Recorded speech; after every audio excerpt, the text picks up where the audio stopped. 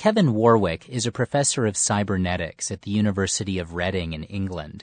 Ask him to look ahead 100 years and predict where we're headed as a species, and he doesn't hesitate. The only future I can see is one where there are perhaps humans as we know them today, but we also have the cyborg entity, the part human, part machine, with all different varieties.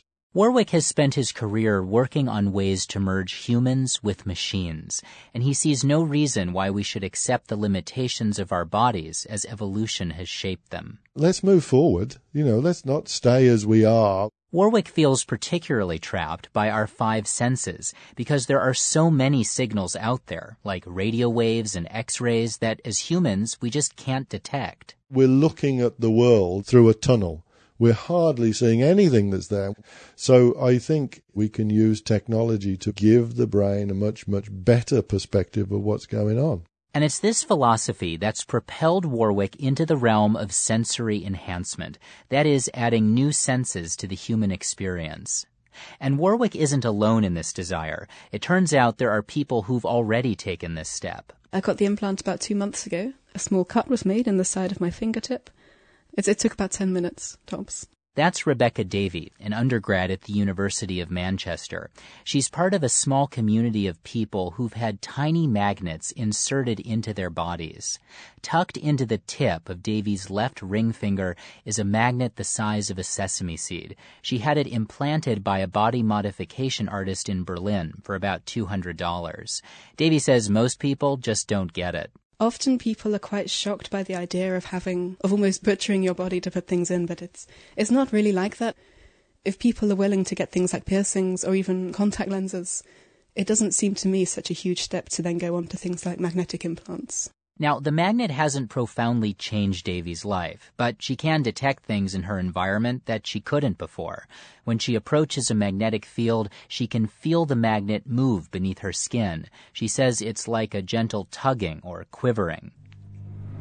To demonstrate, Davey powers up her microwave and probes the air with her finger. She traces the shape of the microwave's magnetic field. It gets very strong as you go to the side of the microwave, and then sort of dies off as you go over the middle, and then very strong at the other side. Back in Reading, in the lab of cybernetics researcher Kevin Warwick, a graduate student is studying people who've gotten these magnetic implants. In fact, the student is one of them. He has tiny magnets in 2 fingers on his left hand. His name is Ian Harrison, and he wants to know how such implants affect the way people experience their world. I ultimately want to prove this is a viable method of input to the body. Viable in the sense of being useful. For instance, Harrison's looking into using magnetic implants as a new way of experiencing music. 1, 2, 3, 4. He's queued up one of his favorite songs on his computer. The audio output cable is split. It goes both to the speaker and to a small coil of copper wire sitting on his desk. Harrison sticks one of his magnetic fingers into the center of the coil. So what are you feeling in your finger? Right now, just the rhythm of the beats. Every single time you hear that bass come through, you can feel the sensation quite strong coming through. He can feel the music even when the speaker's turned off. Harrison's professor, Kevin Warwick, wants to do more than just put magnets inside fingers so people can experience music in a different way. He's especially excited about neuronal implants, small computer chips that interact directly with our nervous systems, like the one he had connected to the nerves of his left wrist a few years back. So you can see the scar there from where the operation was carried out. Once there's a direct connection to the nerves, it's possible to hook them up to all sorts of contraptions. Warwick grabs a baseball cap dolled up with a circuit board, 9-volt battery, a snake of black and red wires, and several ultrasonic sensors.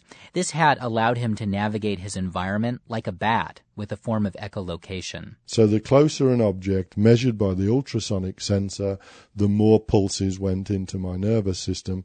I mean, it didn't feel like heat or touch. We had, if you like, opened up a new route to the brain. Warwick says he was able to move around his lab, blindfolded, without bumping into anything. The implant was inside Warwick's body for only a few months, but he sees no reason why these devices couldn't become permanent parts of ourselves. They could be used for therapeutic purposes, certainly. Helping somebody who's blind. for example, so they can detect objects as they move around ultrasonically. Why not? But Warwick doesn't want to stop there. He sees no reason why people who have all their natural senses shouldn't have access to extrasensory devices too. It's using the technology to provide something extra, so it is enhancing, it's upgrading. Well, it's just not clear to me why I would want to put these sensors into my body and whether it would undermine some of my other capabilities. Wendell Wallach is a bioethicist at Yale University, and he studies the legal and ethical challenges posed by advances in robotics and neuroscience.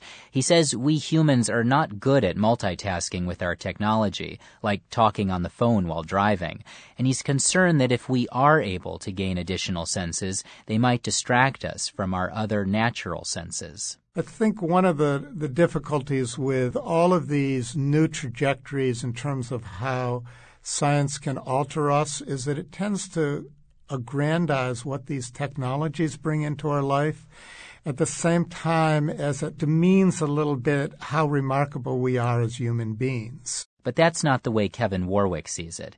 He wants to be more remarkable.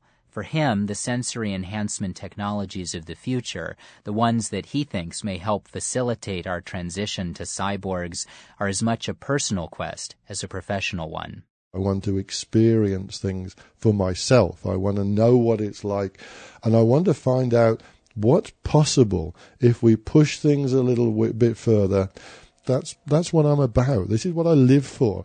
Warwick says he senses the future, and he refuses to be left behind. For Nova and the World, I'm Ari Daniel Shapiro, Reading.